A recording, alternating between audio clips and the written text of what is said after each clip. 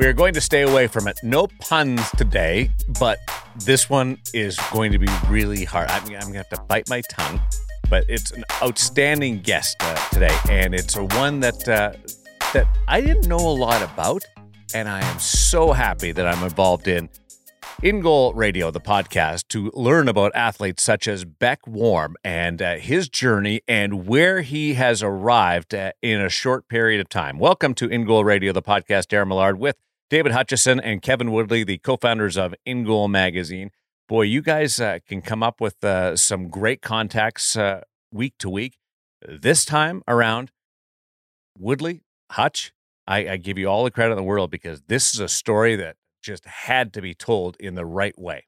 Actually, we'll pass the stick taps along to Ray Petkow from Alpha Hockey Agency because, I mean, obviously we were aware of this because we have a relationship both with him and the Net 360 camp that him and Adam Francilia run, and a lot of these goaltenders, including our guest, Beck Warm. So we knew the background, but Ray just sort of provided a really nice reminder of how special this was when he, put it out on Twitter when Beck got called up to the Carolina Hurricanes, and who was there to greet him but James Reimer, that James was also his mentor on mentorship day at Net 360 6 years ago as as you'll hear, as a very young undrafted goaltender coming off a very tough first taste of the Western Hockey League.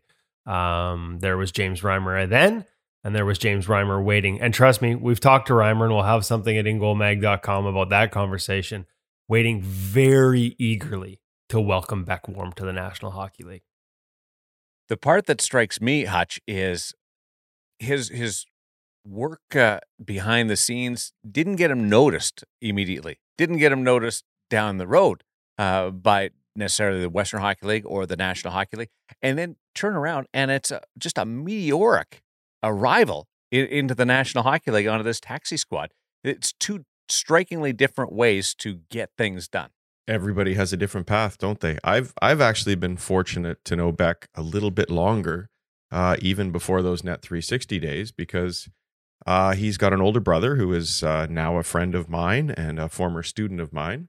And I remember we had started this In Goal journey, and his brother Phelan reached out to me and said, "Hey, I've got a brother who's a pretty good little goaltender," and this would have been sort of peewee days.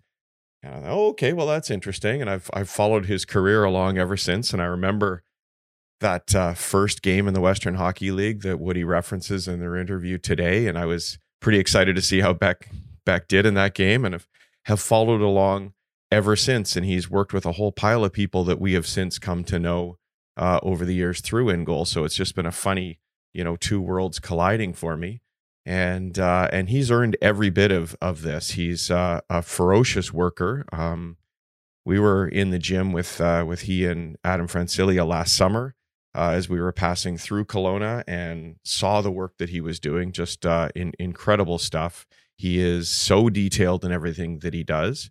But one of those guys, as so many do, that I think has been passed over at every level to an extent because of his height at 6 feet tall. But has refused to let that hold him back and has just worked his tail off. He's a real technician out there. It's just incredible to see everything that he's done, and just so excited to see how this has come together for him. And, I think every year we've had guys reach out to us from higher levels, including the NHL, saying, who do you see out there? Maybe we haven't noticed. And Beck's been the first name at the top of that list. Certainly for me, and I think near the top for Woody as well. So to see that that's all coming to be for Beck, I couldn't be happier because he's just a fantastic young man. And I think actually, another thing that comes up in this interview that you'll hear is him talking about that relationship with those older pros at Net 360 and how much they meant to him. And Kevin asked if he'd be like that himself at some point, and he certainly already has. I've seen him being that way. He thought of it. Yeah, I've seen him being that way as an older sort of Western League goaltender, working with younger kids as well. And he's been a mentor himself already, and so really, really happy for Beck.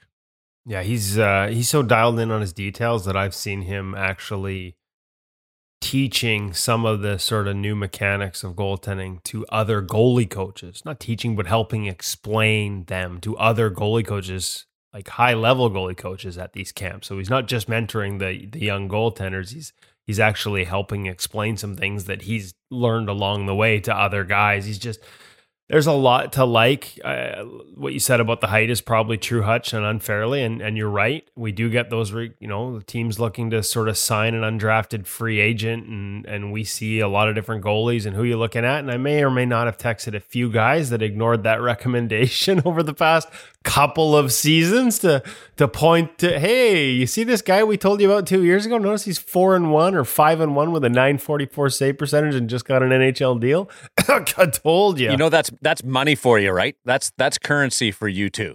Anybody who ignored that now will take your opinion tenfold going forward. Oh, and then we just need to find another guy who warranted as much as back. So it's been fun to watch, and as you'll hear in this interview, just such a great kid as well. It comes through, and as James said, I think this is a credit to. And you said we found the story, but the truth is, our exposure to a lot of these kids and a lot of the pros comes through access, and in this case, access through Net360. And I think this is a really good example of,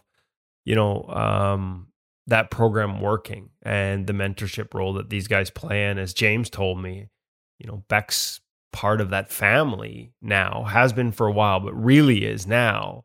And he's like the little brother. So that's the type of relationships that are built within that framework. That's how they've structured that. And so I think a lot of the credit goes to them. We're just blessed that we get to sort of be a part of it and meet these guys, see these relationships form, and get to learn from all of them the way they do each other. It's a story about perseverance. It's a story that inspires you. It's also a story that will give you lessons, whether you're a parent or whether you're an athlete, about how you handle yourself in certain situations. Training is one of those, and also in-game and getting comfortable. Look forward to the conversation. He's dialed into the details, much like those at The Hockey Shop, thehockeyshop.com, source for sports Surrey. Cam and the gang are all over it right now in one of the busier times of the year for The Hockey Shop and the goaltending department, Woody. Yeah, because we got another launch. Big day. This is a big day. Bauer Hyperlite. You guys all saw it on the social medias, our social media, and probably some others. Jake Ottinger with that sweet, what do they call that? Their blackout look for the Dallas Stars. And he had his brand new Hyperlights with the black with the neon green accents. Today's the day. Today is the day that you can go on the Bauer Customizer and design your own Hyperlight set, your own neon green accents. And what does that also mean when we have a launch? It's not just that you get to design your gear and customize your gear and learn about all these new features that we're going to talk with Cam about in the gear segment here in a few minutes, but it means you can order it. And where else would you order it but from Cam and from The Hockey Shop and thehockeyshop.com? We go over some of the main details today in the gear segment, but if you want all the little, like every little custom choice you can make and why, not just that you can make it, but why you should choose one over the other, how does it fit your style or your game? The Hockey Shop, Cam Matwiv and his staff, they're the guys to talk to. They're the guys to place that order through when it's time to buy your set of the new Bauer Hyperlight pads. And if you're looking to save some money, last generation, there's not much left, frankly, of the Bauer 2X Pro stock, the one that preceded this.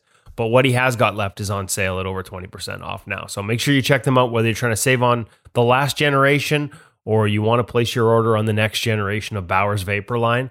Give him a call at The Hockey Shop or thehockeyshop.com. Let me just put it this way. I can order my gear from anybody. I have enough contacts to reach out and get it anywhere, any way possible. And I go through The Hockey Shop, thehockeyshop.com, source for sports Surrey, because of customer service, price point, and expertise. It's not even close. Give them a shout. And the 1-800 number is coming up if you happen to live outside the area. It's my favorite part of the gear segment. But this week, I'm so excited about the Bauer Hyperlight line. It's fascinating what they've done with the technology, and skinning has come a long way. So looking forward to it. This is the gear segment presented by The Hockey Shop, source for sports Surrey, thehockeyshop.com. The Unveil with Woody and Cam.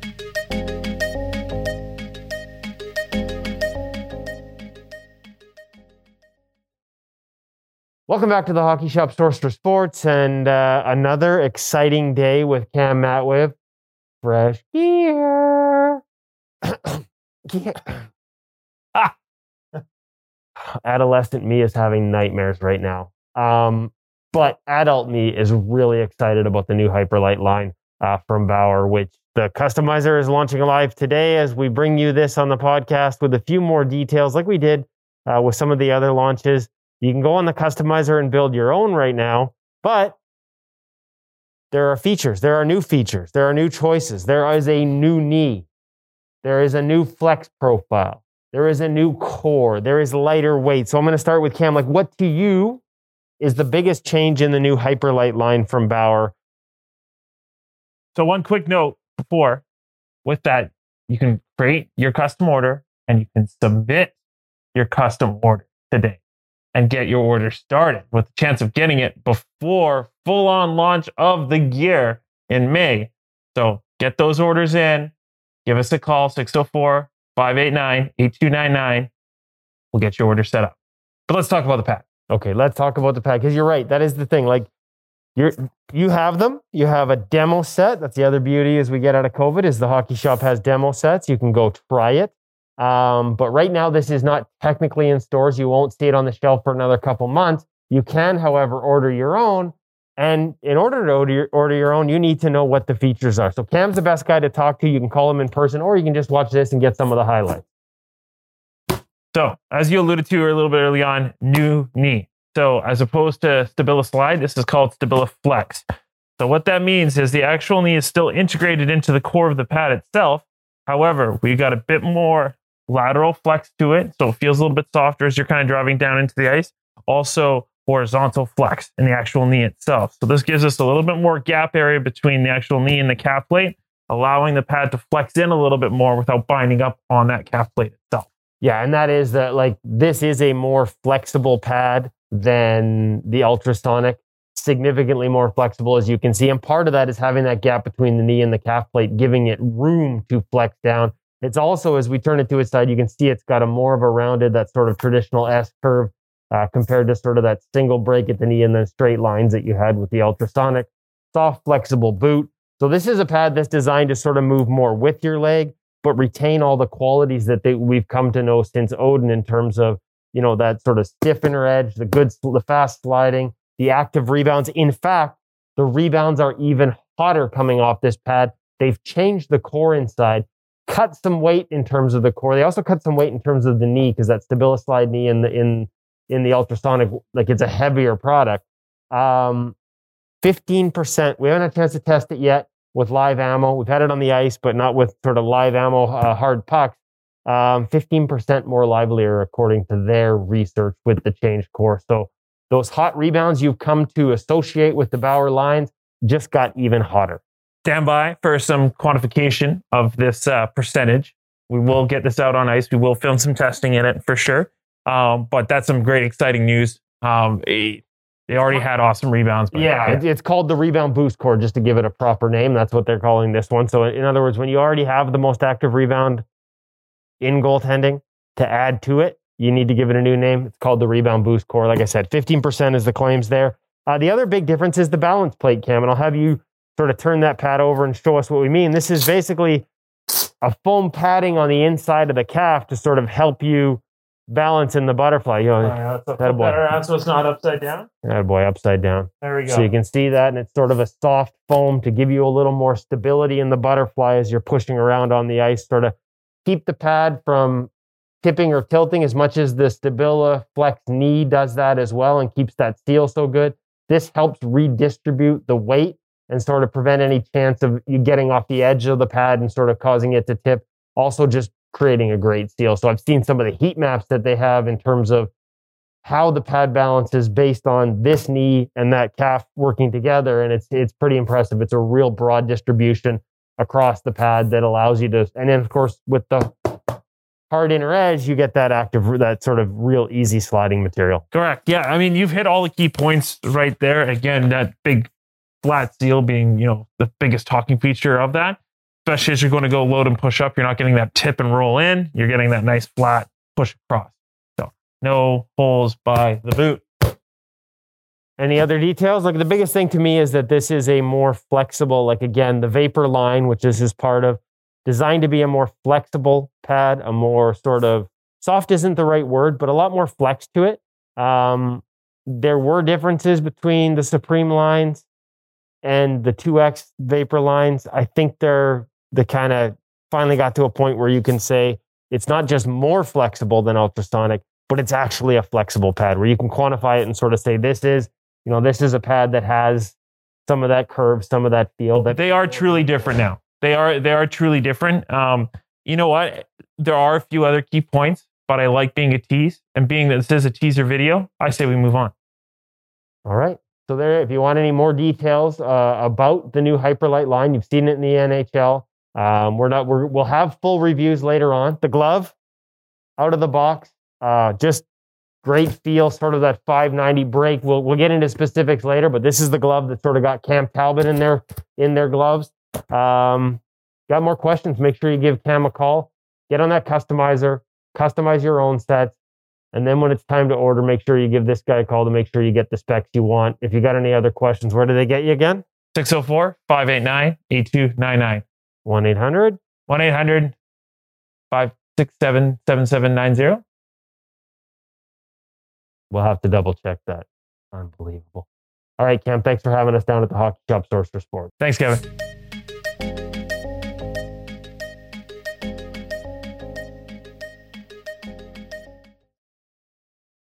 There's a lot going on there. Tell me honestly, at times when you do those segments with Cam, is there a danger of going like 25 minutes because there's so much?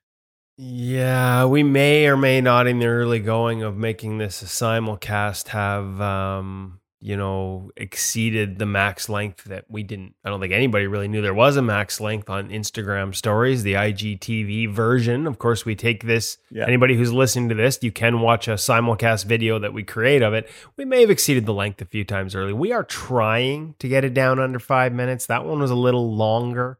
Because it's exciting. Like this is new gear. And I'll be honest with you, like you heard some of the numbers there that I ran.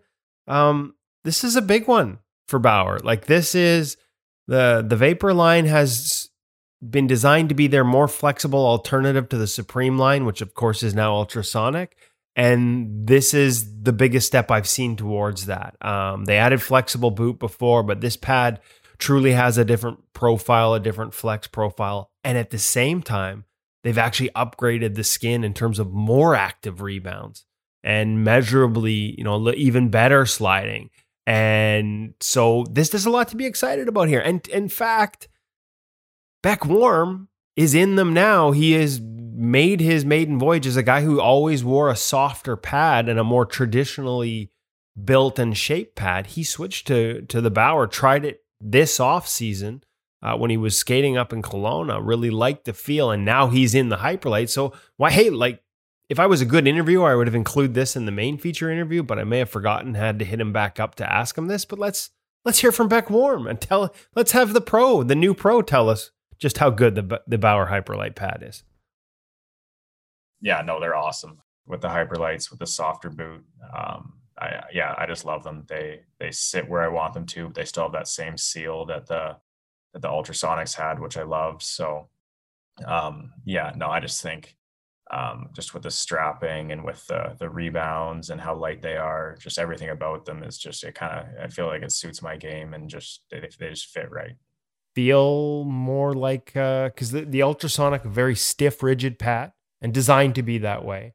Yeah. Does the Hyperlight truly feel more like a traditional, I don't want to use the word soft, but flexible pad when it's on your leg, even though the performance in terms of sliding and rebounds isn't what we would normally associate with a quote unquote soft pad? Like, have they found that balance? I think they have. Yeah. I think it's kind of got the best of both worlds, because I remember I was in the Ultrasonics my first couple games in Chicago, and I really liked them because they'd broken down quite a bit. So they're like nice and soft and curved to my leg, and the boot was super flexible after that kind of while I was using them. And then when my Hyperlights came in, I wore them the day before the game and wore them the next night in the game or the next afternoon in the game. So one ice time, and then I was in them. So They just felt how they should. I don't really know how to explain it, but they just fit right. Okay, and like the glove and the glove break-in process, you've obviously got comfortable there. I'm guessing you're in sort of what we would associate on the CCM side with a 590 break, which is the stock hyperlight break. Is that correct? Yep. Correct. Okay. Now here's the one question for you, because we always used to say a blocker is a blocker. Tell me the difference on that Bauer blocker. The pucks just fly off of it. It's crazy. Like, honestly, you don't have to place it anywhere. It hits the blocker, and obviously you want pucks to go to the corner up into the netting. So if the puck's coming at your blocker, I just leave it there and it just flies off into the netting. So it's what you want. First time you're on the ice sliding in a Bauer pad, and the first time you took a shot off the wing off the pad and the rebound came off there, what was the reaction to both of those things? Surprising. Very surprising. Yeah, I remember, I think it was shot off the pad in one of my first practices, and I watched it and it went like all the way down to the other end off just like a far pad shot. And I was like, hey, well, that's different. That's pretty cool. Isn't that interesting? The blocker, it's probably the least talked about piece of equipment that you look at every time you watch a hockey game. We talk mask graphics, glove saves, pads that we can all see. The upper body is hidden, but blockers, nobody ever talks about. I love that conversation, that little tidbit. Well, and I will say that I think that conversation, like for the longest time, like CCM changed it. Like the blocker's not just a blocker. Like you saw guys in the National Hockey League, like in other brands, accept the blocker because CCM had built this really protective, really well balanced blocker. And where Bauer sort of changed the conversation and advanced it and become part of that, a blocker is not just a blocker, is through these active rebounds off this thing. And this isn't the first time we've heard it, right? Remember Craig Anderson switched to the Bauer gear last year. That was one of the things that he noted, like having to actually adjust because he no longer had to try and punch a rebound to get it out of the rink. He just had to turn his wrist, and a hard enough shot is into the glass. Like it really is, for all the focus on active rebounds and even more so now in the hyperlight and the way pucks come off the pads, that ability to kill a play with a flick of the wrist because of how hot it comes off this blocker is another, sort of feather in the cap of these new lines that they've created. It's really noticeable. Every tester that we've had that's been in it for the first time for all the, like, especially the last, I want to say 2-3 generations, has noticed it right away. From falling in love with a blocker to becoming a blocker, let's get into Beck's story and where he came from and where he is now. And just the Coles Notes version, if you can, Hutch, explain to us his journey. And I'll give you the baseline. Born in Whistler, and you'll hear some of that. But this is a kid that was about 10 years old in doing the math in 2010, Sidney Crosby's golden goal.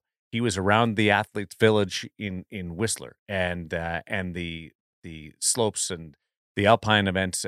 So he was right there at the foot of the Olympic Games in 2010. And I wonder if that stoked his enthusiasm for athletics. But he fell in love with the game. And give us an idea, in major junior hockey, he has to really battle his way in, and in the National Hockey League, he has to battle his way in. Yeah, well, not just the Olympics, but Whistler, BC is such an athletic community. You're just surrounded by people where athleticism is their life, and what a fantastic place to grow up.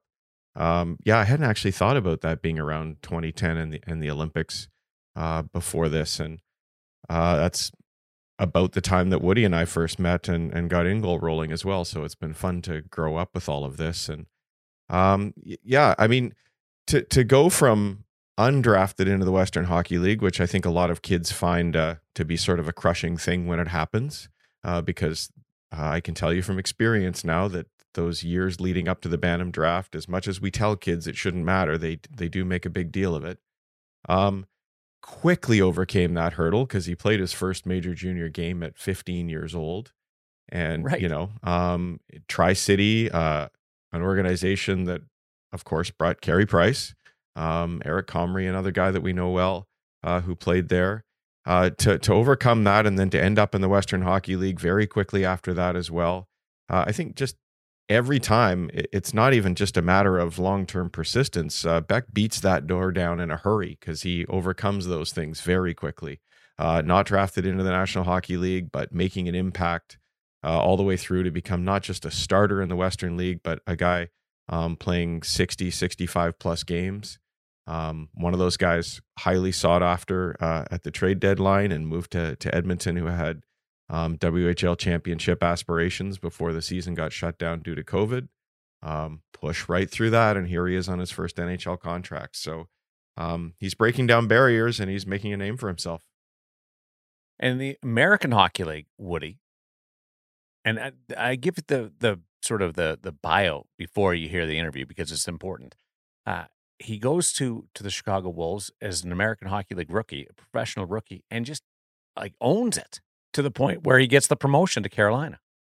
Yeah, like 5-1 with a 944, and it's a small sample and all that, but he clearly showed something, gets the contract, clearly demonstrated something. And I think you've talked to guys over the years, Darren, you know, like a lot of people might be like, American Hockey League, you know, first year pro, that's a good start, but you know, why are you guys so excited about this? Like that is the jump when you talk to guys.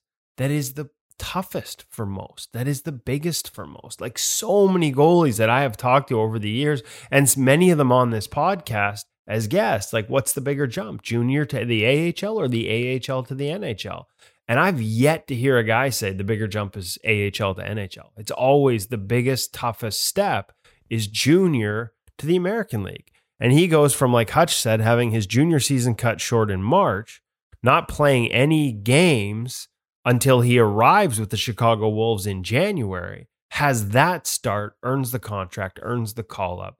Like, you know, it's preparation meeting opportunity, and the preparation pays off, but also the preparation is what got him the opportunity in the first place, and then you have to make the most of it. So as you'll hear in this interview, we've talked about all the different coaches he worked with, but also another name we've heard before. I had almost forgotten how big a role he credits him for, but the mindset to be able to handle that opportunity and make sure you're not overwhelmed by it. Pete Fry, somebody that Beck has worked with over the past couple of years quite a bit, and he talks a lot about. This interview starts about this feel-good story, but we get into technical and we get into mental game, and he shares a lot of valuable tips that I think a lot of young goaltenders could benefit from. He grew up at the base of a mountain, and now he's on his way to the top. Beck Warm, the feature guest on In Goal Radio, the podcast. Hey, but just before we jump to that feature interview, Darren, I think we have forgotten to mention our good friends at Sense Arena. And I know you thank them a million times over before we go into these interviews, but I just wanted to jump in because Woody and I actually had a conversation with Bob Tativa, the founder of Sense Arena, this week. And it was a fascinating conversation because he laid out for us what the next year looks like for Sense, and we're not going to spill the beans here. The other part that was really cool was that he had Dominik Hasek in the office for 90 minutes a couple days ago. Yeah, so he had the Dominator reviewing Sense Arena in the office, and fascinating to hear his takes on it. The best story is, as realistic as Sense Arena is, and it is an incredible experience when you first put that headset on. I guess they have a net set up in the office, and it's all, you know, calibrated to the system as you can do at home with your own net. And Dom puts the headset on. He goes back to his post. He reaches out for the post. It's 1 centimeter off. So Bob's like, well, you know, we might not be perfect right down to the centimeter, but anyway, just great fun and great to hear Bob lay out what the year looks like. Just so people know, Sense Arena brings out sort of large updates. I think it's about 3 times a year things happen where they put in big things, but then they also push new things all the time out to your headset. Without any fanfare, without even saying much, something new might sort of suddenly appear there. And it might be something subtle from when Maddie jumped in here and said, hey, there's an ad on the rink boards for Maria Mountain and Goalie Training Pro. This week, it was a new training plan being available. And one of the great things about Sense Arena, you're not just left to your own devices to just go in there and do whatever drill you want, although you can. One of the big updates this year was adding in the ability to put training plans into the system. And they came with a few, including one from our good friend Bill Ranford of the Los Angeles Kings, and have since pushed out a few more. And one of them this week was from Brian DeCord, the director of goaltending for the Arizona Coyotes, and also the head of Stop It Goaltending in Boston. And so Stop It Goaltending has their own set of training programs you can work through on Sense Arena. It's just a chance to work for 8 days through a number of drills that they've crafted for you. They sort of take the base drills of Sense Arena, and then they'll tell you this is how many reps, and they decide where the shooters are going to come from and the type of shots that you're going to work with. And I think that direction just gives you something as you go on there. It's like the difference between skating on the ice and having that well-directed goaltending coach who says, here's what we're doing today, and here's the reason we're doing it, and here's what it's going to do for you, versus the goalie coach who comes up to you in practice and says, hey, what do you want to work on today? And most kids just look at them and say, I don't know. So if you're one of those guys who doesn't really know what he wants to work on today, you can hop into one of these training programs like the new one from Stop It Goaltending and use Sense Arena to really hone your game. And as I've said a million times before, and I'll say it again, Sense Arena is like a cheat code for goaltending. And I have a feeling that a guy as detailed as Beck Warm, our feature interview this week, would want to check out Sense Arena, because I know he reached out to us and wanted to know our feelings on it so that he can get into it a little bit himself. So from Sense Arena, our great sponsor for the podcast and the feature interview, to Beck Warm, a guy who'll be using it soon, I'm sure. Beck Warm on the journey, Sense Arena, and he has great senses. Like, the intuition of this kid is unbelievable.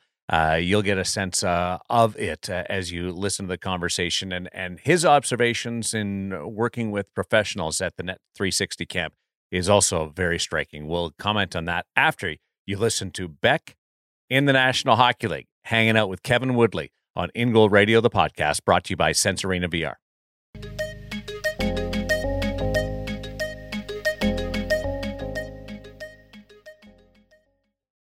Beck, so good to have you on here. Like, probably should have done this a while ago, but waiting sometimes is not a bad thing either, because now we've got you on the road in the show, National Hockey League. It has been a big run for you to this point, like to go from the WHL and finishing your career there and everything that goes on with COVID, to signing a contract in the American Hockey League, to signing a contract in the NHL, to on the ice in the NHL for practice on the taxi squad. Like, can you walk us through the past couple of months for you, from the uncertainty to the contract in the A and to this whirlwind up to this point? What's it all been like?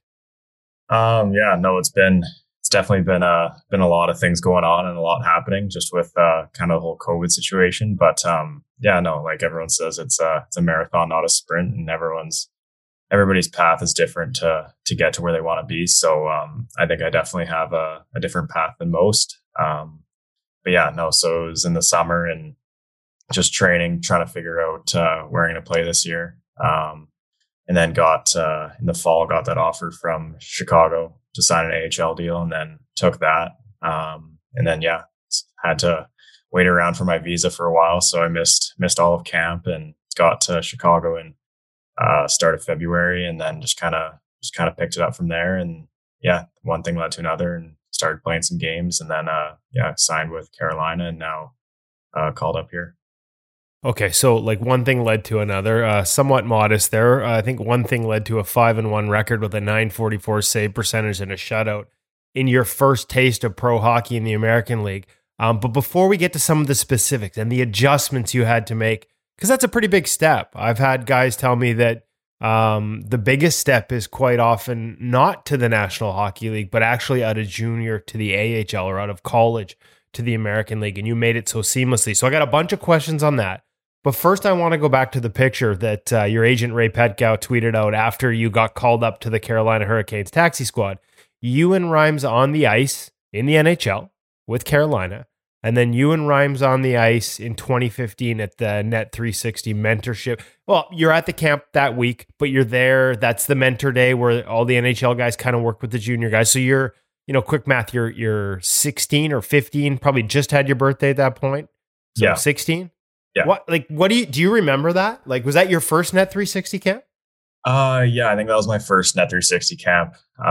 Yeah, I just remember it being such a cool experience, like finding out that the NHL guys were going to be out with us, and we got to kind of like do drills with them and chat to them. So, yeah, no, just the whole program they have there is just, it's all about mentorship and just kind of being able to talk to guys and realize that kind of you can be in that position one day. So, yeah, no, props to Ray and everything going on at 360, because that's yeah, it's an unbelievable program.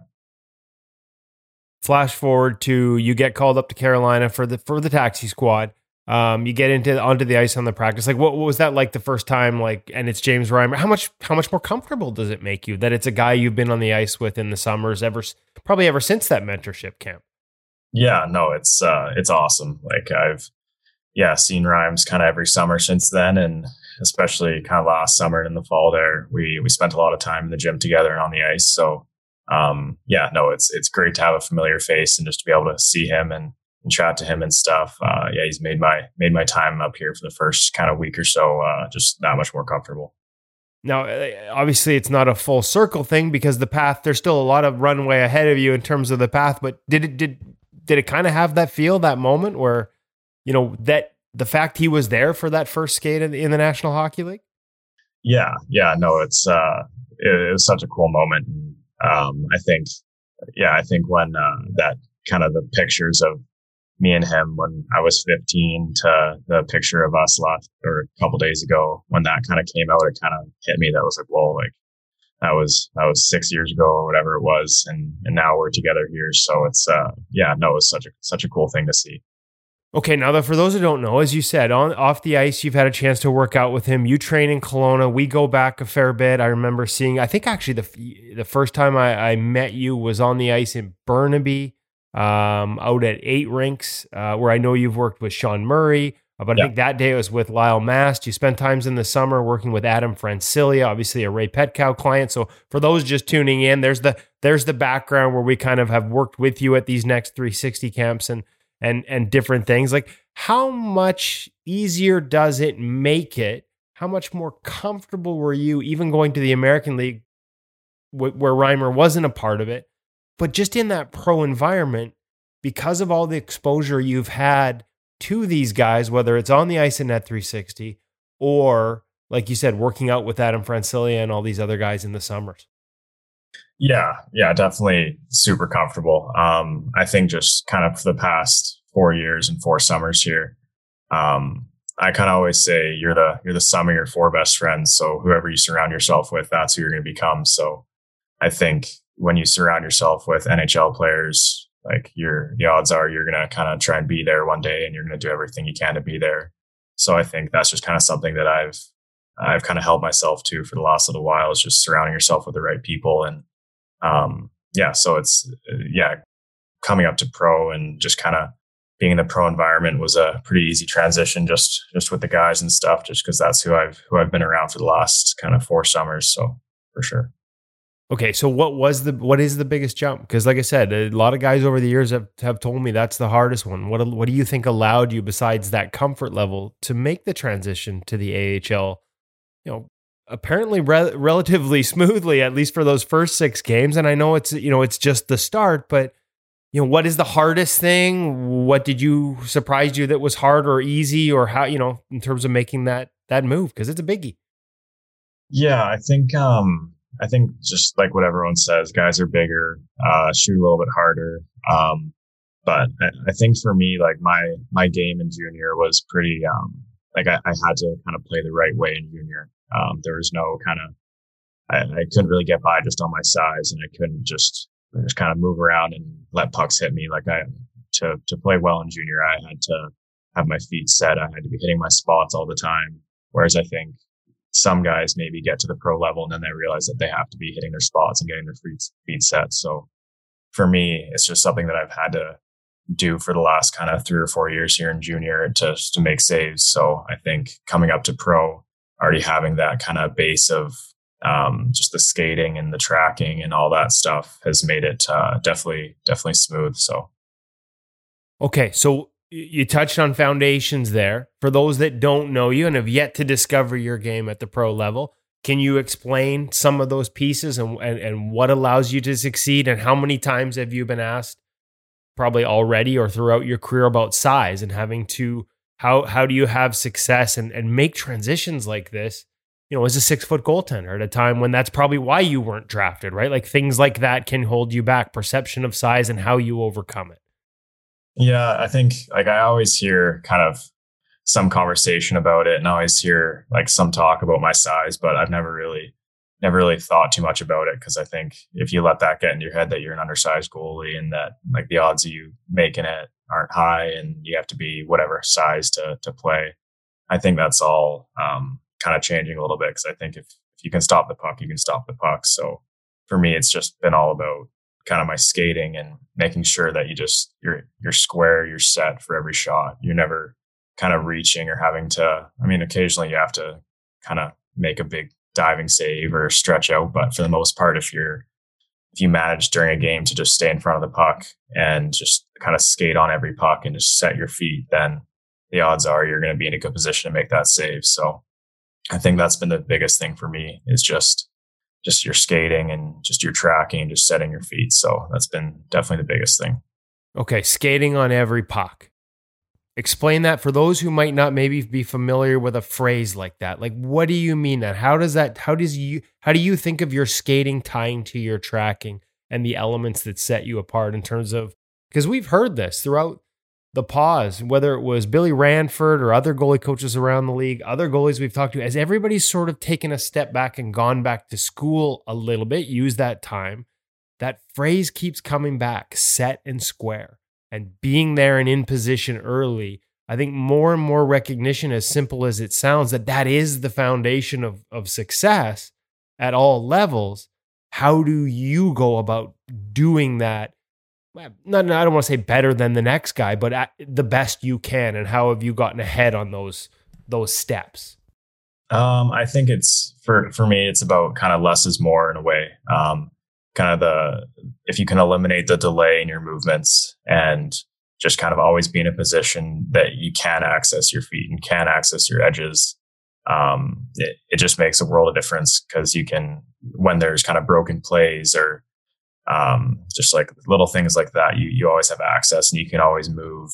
But yeah, I think it's just being able to kind of like track passes all the way, not just kind of see a pass being made and then try and guess where your spot should be. It's about knowing where your ice is and where you can take your ice, and kind of how much net is behind you. And I think it's just a lot of it, kind of something I've talked with Paul here a lot about, is just kind of finding the middle and just kind of skating through the middle a lot.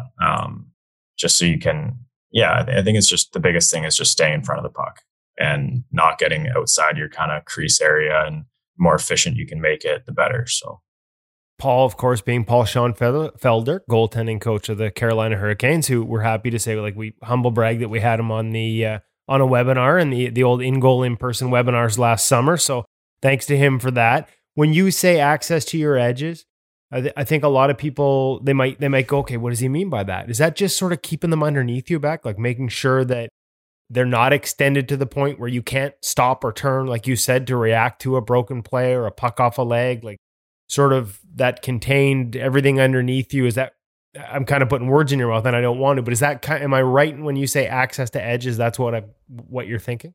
Yeah, for sure. Yeah, I think it's just kind of keeping your feet underneath you, and just kind of, in a better way to explain it is just always being able to move on a puck. So if a guy gets the puck on the dot and he gets a pass there, you don't just get stuck. If he makes another pass, then you're too wide in your stance, or you're kind of, your feet aren't set. Say you're kind of drifting forward on the pass. Then if he passes a backdoor, you can't move because you're still moving. So I think if you can just find your spots, set, and then if it's a pass, then you can move again and set. So it's always just trying to set your feet whenever you can. Okay, so we've wandered all over here because I'm such a lousy interviewer. I've taken you to all these different spots and all these different philosophies. Can we rewind a little bit? We'll just zip it back. And, even before the Net 360 camp and that picture of you with James Reimer in 2015, where'd the passion for the position start? Like, how did Beck Warm become a goaltender? What made you fall in love with it? I think I'm the youngest brother in my family, so I think started just with road hockey, being kind of forced to go into the net. But I think it wasn't so much forced. I always loved the gear and loved like seeing goalie gear and stuff like that. So I think a big part of it was just kind of wanting to be a goalie for the equipment. And I don't know. I think that's somewhat common for guys starting. Just kind of like those are like two most common answers for sure. Yeah. The youngest brother and love for the gear. So you hit the combo there. Yeah. So definitely both there. Okay. So and when did it become something that went from out with the brothers to onto the ice and, hey man, this is something I'm pretty good at? When did it become serious? When did you get your first goalie coach? And this answer varies, believe me, depending on the generation of goaltender I'm talking to. I'm guessing you're going to be a lot sooner than, say, James Reimer, for example, who I think got his first goalie coach in junior. Yeah, I think probably in Adams. So I don't know how old you are there, like 10 maybe. I was Okay. I made I grew up in Whistler, BC, so not a massive hockey town, but we had two teams. We had a house and rep team, and I made the Adam rep team my first year. So thought it was a pretty big deal to make that team. So I was pretty pumped about it, and kind of started to get a feeling that like, oh, like maybe I could do something here, and like I wanna make a go at it. So yeah, I think probably got my first kind of training with Sean Murray when I was probably around that age, probably 10 or 11. And yeah, just kind of, I still work with Sean to this day in the summers, try and get on the ice with him quite a bit. So yeah, no, he's definitely been there since the start. And so, okay, so working with Sean at a young age, as you get older and you start to have some success and start to make other teams, that gap, the bantam draft is a big one for a lot of guys. You don't get picked. Just walk me through the mindset. You don't get picked. Like here we are 6 years later, and we're having a conversation. You're on the road with an NHL team, living that NHL COVID hotel life, unfortunately. But you're in the National Hockey League right now. And 6 years ago, you weren't, or I guess it would be 7 years ago for your bantam draft. Like you weren't drafted.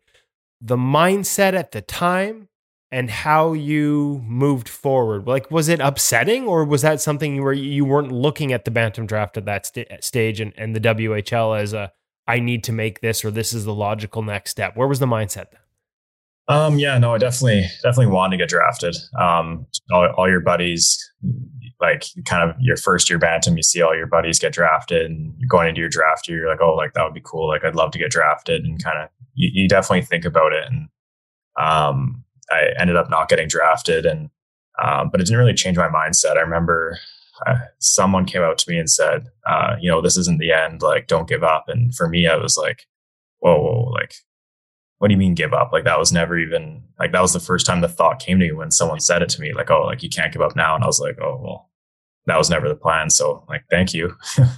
But yeah, I always knew I kind of wanted to play in the Western Hockey League, and then was fortunate enough to get a camp invite my kind of that summer after I didn't get drafted, and got listed by Tri-City, and then kind of signed later that year and played my first game when I was 15, which learned a lot from that one. That game did not go great, but definitely I saw the 795. The numbers almost match. 795 save percentage and an 8.0 goals against average. Those are not the ones you want to start with. Hey, like that's a tough first experience. Yeah, it was tough. I just remember kind of looking at it like it showed me exactly what I need to work on though. Like it showed me exactly the things I need to get better at. It showed me exactly where I need to be to play in that league. So at the time it was pretty disappointing, and it was not the way you want to start your career, but everything happens for a reason. And I learned so much from that, and it definitely helped me going forward. Okay, so I'm curious about the timeline there, because that's your first taste. Like you said, you're 15 years old in the Western Hockey League. Yeah. Stuff's going to happen, right? And yet we're at that point. That would have been the summer that first picture we would have seen at Net 360 and that camp and with James Reimer. And was there anything that you remember way back then to that, what that camp did for you, what that experience did for you? Because you guys were, I was there that year too. And So you've got all these NHLers around, and the junior guys go on at different times, but you're around them all the time. Yeah. What did that do for you coming off your first taste of the WHL and the numbers I just mentioned? What was that summer like for you, and what role did something like Net 360 play in it? Net 360 just helped kind of bring that belief and kind of make that belief stronger in a way.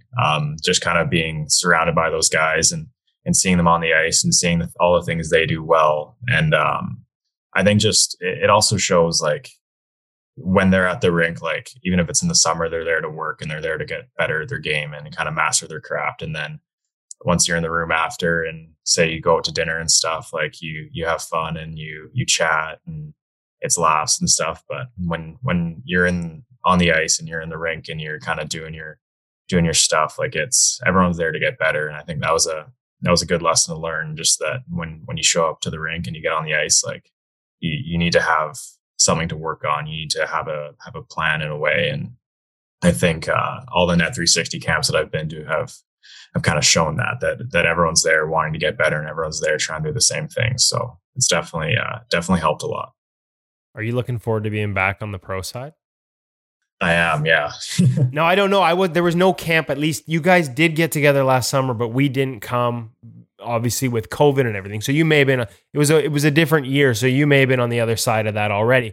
I remember a couple of years ago having NHL goalie coaches watch you in the junior side and say, this kid needs to be on the pro side. So there's that. But I mean, when you look back at it though, knowing the impact that had for you, does it change your mindset with other young goalies? Yeah, I think, so going back to like the camp last summer, it was a smaller group.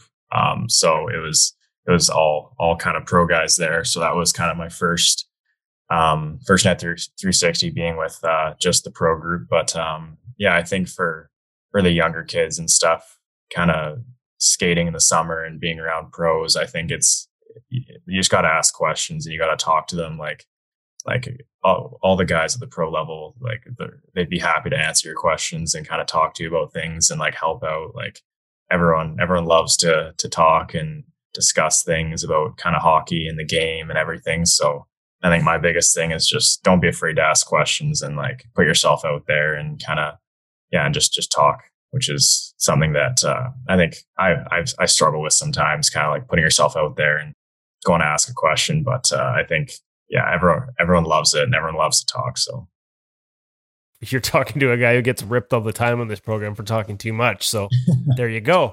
Do you remember, are there any that jump out at you? Because you would have had opportunities to have conversations with different guys over the years. Was there one that was not necessarily more impactful, but was there a moment over all those years? Because you've been at that camp every year since 2015 that jumps out at you where there was whether it was a light bulb moment or just sort of something new that you learned, not so much technically, but in terms of, the approach, the mindset, the lifestyle, what you need to do to be where you are today. I think there's probably a ton of moments like that. But I remember, I think it was probably my first year when Eddie Lack was there. And I remember we were doing a drill together and I was 15 or 16 and he was just kind of sitting there talking to me like in between reps and wasn't talking down to me at all. Like he was talking to me like an equal. And I just thought that was the coolest thing ever because we were just kind of just talking hockey, just kind of two guys talking hockey. And he was a NHL goalie and I was going into my first year midget or second year midget. So it was, I think that was a big moment for me where it was like, okay, yeah, like if I ever make to that level, like I want to be like that. And I want to treat the younger guys like they're an equal. And yeah, that was definitely impactful. Nice. Tri-City, career at Tri-City. And then obviously the last year, 1920, which like I got to think that time existence is strange vacuum now. That was technically last season. Splitting time with the Oil Kings after a sort of trade deadline acquisition, and then the season gets shut down. Like, what's your lasting memory of junior hockey, and where do you think your game evolved? Because that's 4 years. Where do you think your game evolved the most from that first appearance as a 15-year-old to 2 years later being there full time? I think probably the start of my 19-year-old year was where there was a big mindset shift of just kind of just trusting yourself and just trusting your game. And I think a big help with that was like our head coach, Kelly Buckberger. He just showed that he trusted me and he showed that he wanted me in the net. And I think that was massive for me, just kind of building that confidence and that self-belief through games. And I think I started like 62 games that year out of 68 or something like that. So that was a big year for me, just kind of building that self-belief even more, and just kind of realizing like to play, you have to be able to clear your mind and just trust your game and trust your foundation. And I've always said like you're your best goalie coach. Like at the end of the day, when it's game time and the puck drops, like you're the only one out there, and you got to be a goalie coach for yourself. And however you do that, it's the best way for you. So I hear that a lot. And we've talked about some of the influences. You mentioned Sean Murray. Obviously, you're in the camp with lots of different voices at Net360, different goalie coaches you get to work with. I know you've done some work with Lyle Mast. How do you get to that point where you are your own goalie coach? Like, where you don't feel like you have to go to others for advice, where you know your game enough to trust your foundation and your ability to reset to it. Like, we always probably all need other voices at times. How do you find that balance between not becoming over-reliant on them? I think it's definitely a learning process. I've worked with a ton of different goalie coaches throughout the years, like Sean and Lyle and Eli and Tri-City. There's just been a ton of different guys that I've had the opportunity to work with. So I think some people get stuck where they think that only one goalie coach is all they need. They just need one goalie coach, and that's all.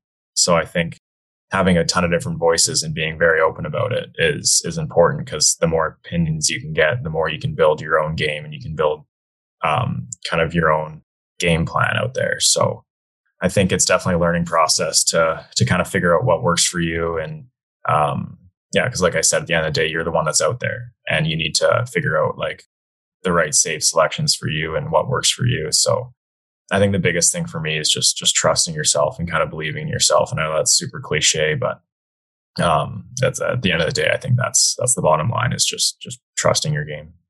Now, you're a guy who thinks the game really well, has an understanding, I think, of the foundation we talked about earlier really well in terms of your movement and the mechanics and the biomechanics. And I know you've done that work with Adam Francilia as well. As a thinker, where's that line between all those things you just talked about in terms of understanding your game and trusting your game, or recognizing save selection when it's off? Like, are you thinking about save selection? Say a puck goes in. Are you thinking about that at the time? Like, where's that balance between a guy who really thinks the game deeply and needs to sometimes just go out and play it? Can you get caught up too much? It's paralysis by analysis. Is that something that you've had to work on avoiding? And if so, like how do you do it? Like, because that's not an easy balance to find as well. It just seems like, again, we're talking to you in your first pro season here, but it seems like you've found a lot of those balance points yourself over the years. Yeah, I think that's something that I used to struggle with a lot, because like you said, I like to think the game a lot. So in my kind of 17, 18-year-old years in Tri-City, I think that's something that I struggled with, was just overanalyzing and thinking too much. So like I said, my 19 year was, I kind of turned the page and just kind of went out there and played. And it's just about kind of having one or two things that you say to yourself during the game, and just keeping it super simple. Like in the game, I never think about kind of the technical side or anything like that. It's just, for me, it's just trusting yourself. And I know I've said that a lot, but I think it's just, like just not overthinking anything during a game, like asking yourself a few kind of positive questions. But yeah, I don't tend to overanalyze anything anymore during games, just because there's no need for it. Like, you practice so much, and in practices you can think about the technical side and think about just like different things that you can do in certain situations. But for games, it's just going out there and playing. Okay, so one or two things that you like to, now do those change on a week to week, game to game basis, or are those part of your staple and foundation? And totally up to you, because some guys don't like to, but like, can you share those? Because not everyone's the same in terms of wanting to share what their little, I remember Michael DiPietro would write it in his blocker. And it changed over the years. He had little acronyms that he used, and one year it would be one thing and the next year it would be the other. Like, have yours changed, or are they the same? And can you share any that you've used over the years? Yeah, mine have kind of stayed the same over the last couple of years. Honestly, usually I just say, like, if I'm ever kind of in a break or the whistle goes, and ever find myself my brain wandering or thoughts start to creep in of anything, I just kind of keep it simple and just tell myself, just the puck. And then I just kind of like, I'm a big breathing guy, so I focus on my breathing a lot. And if I ever catch myself kind of wandering with my thoughts or overthinking something, it just comes back to just the puck. And then, I think that usually just kind of settles everything down. And I definitely use some different techniques in games just to keep everything kind of calm and loose. But breathing is probably the most important thing for me. I was going to say breathing's important for most of us. Usually for me, it's like heavy breathing because I'm out of breath. But can you share any of those techniques? And this I almost forgot. Like, obviously we saw you at the Pete Fry and John Stevenson event. This is a couple of years ago when they did these, I guess they're almost like mini symposiums where they went across and did their mindset clinics. And I'm hearing these catchphrases and these terms that you're using. Of course you work with Pete Fry. How important has he been to this whole process for you as we talk about being able to, I don't know if compartmentalize is a word he would use, but being able to sort of separate when you worry about certain things and making sure the ones you don't want to worry about aren't a part of your on ice process? Yeah, no, Pete's been great. I've been working with Pete for a couple of years now, and everything's just always super simple. It's always just kind of control what you can control. It's just kind of always about just doing the little things and just like things that are out of your control. Just there's no need to even think about it because I think in hockey, there's so little that you control. And so the things that you can't control, like you better be controlling those because like that's all you can control. So give me an example. Things that you can versus that you want to make sure you're controlling going into a game.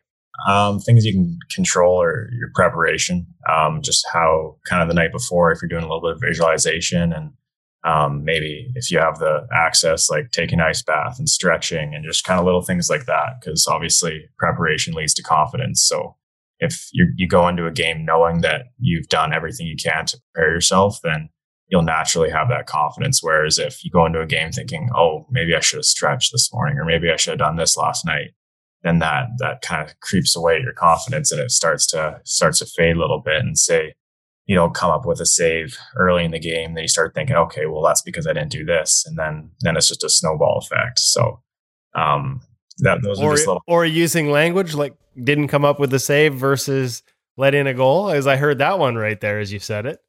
Yeah. No, it's all about, with him, it's all about kind of creating pictures in your mind. And if you say, oh, I got scored on, your brain visualizes yourself getting scored on. Whereas if you say I didn't come up with a save, you kind of visualize yourself making a save. So it's just kind of like little techniques like that you kind of get in the habit of using that I think help a lot.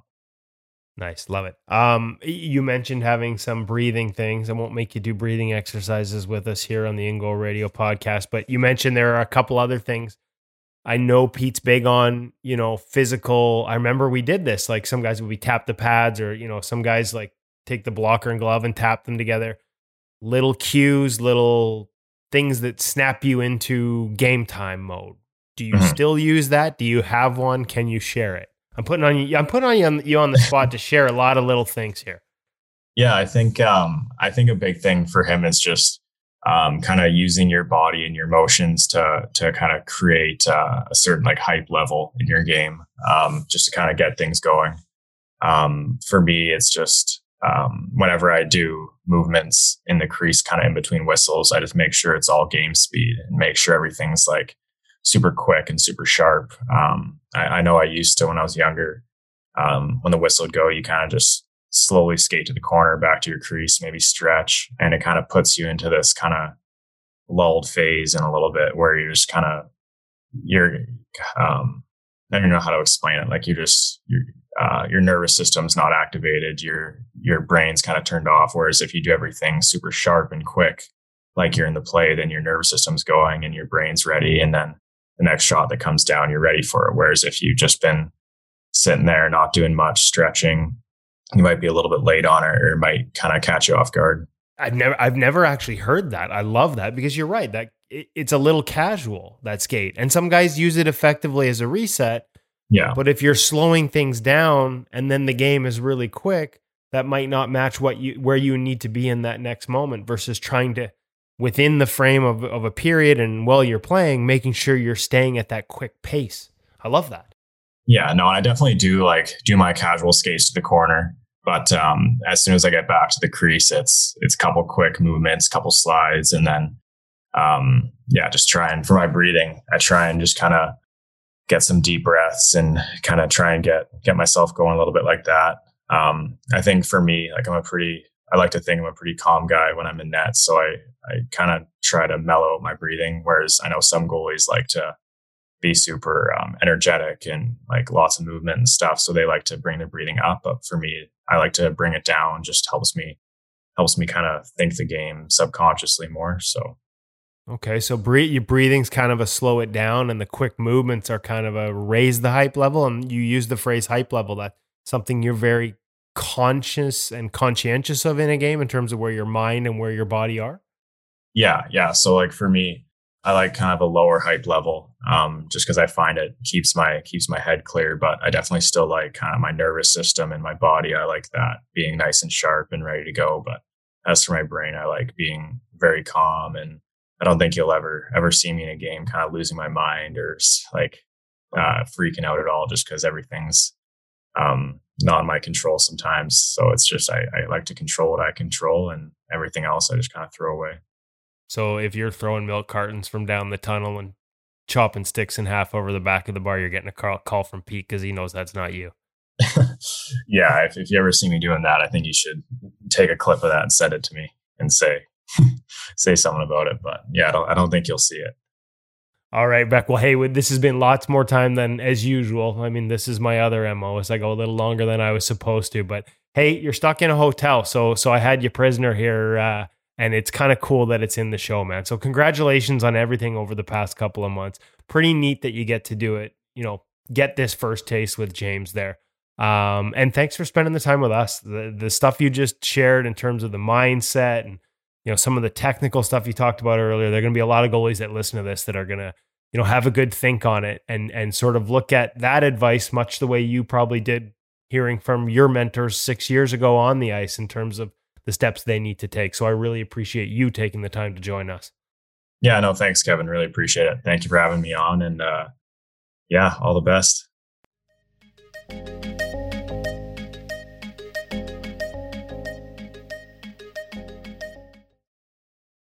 Okay, takeaways from that.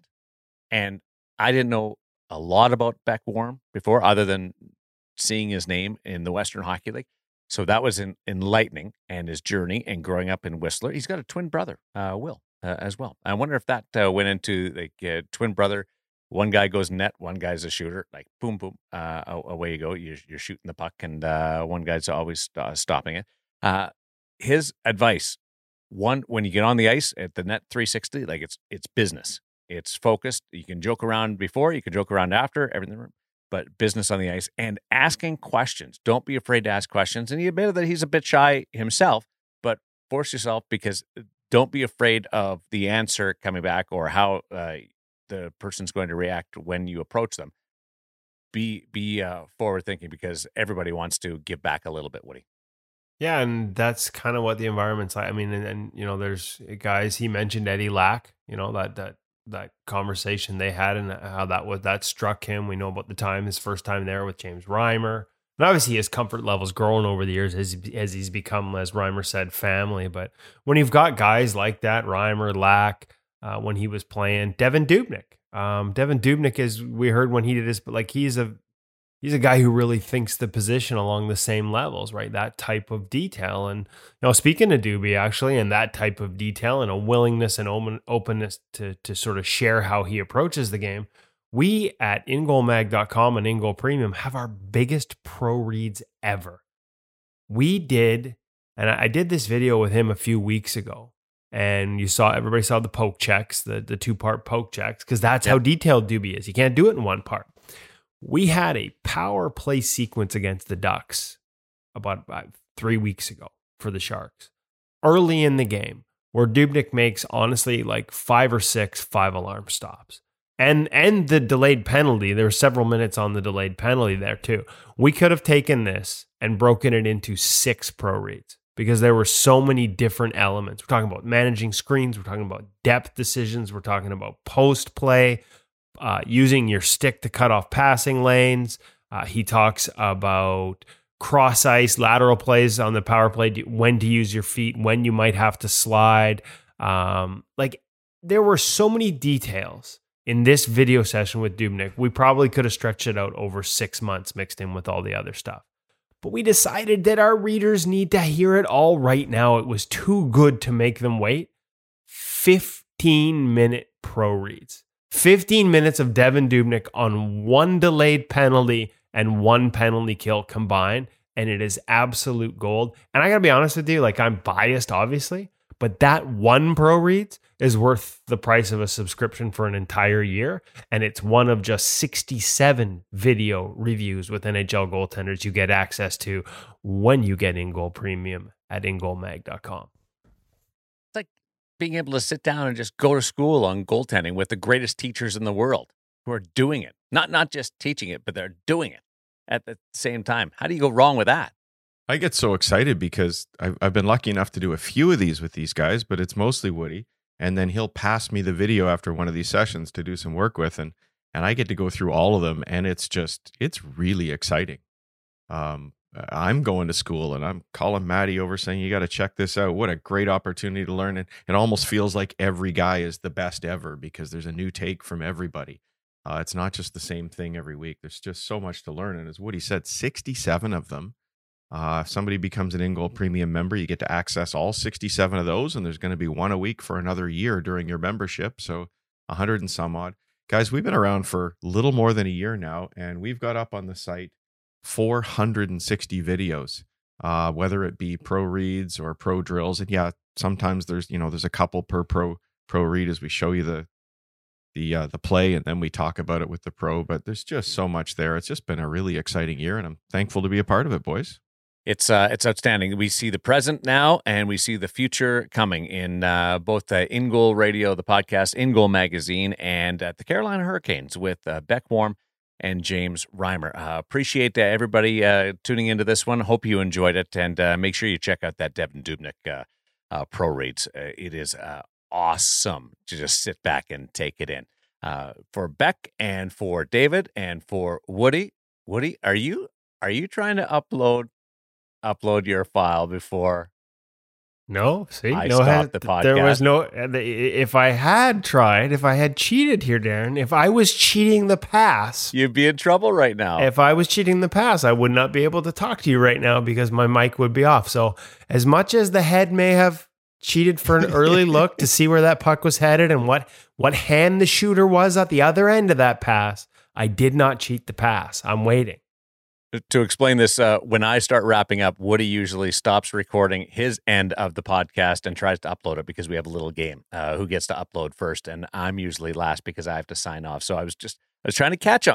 I was going to dump it in the corner, and then I shot it on net, and he was right on it. So Woody, proving that he is brilliant in the field and brilliant on the ice, and is also brilliant in being able to read a release. Darren Millard, time to release you. Thanks for listening to In Goal Radio, the podcast.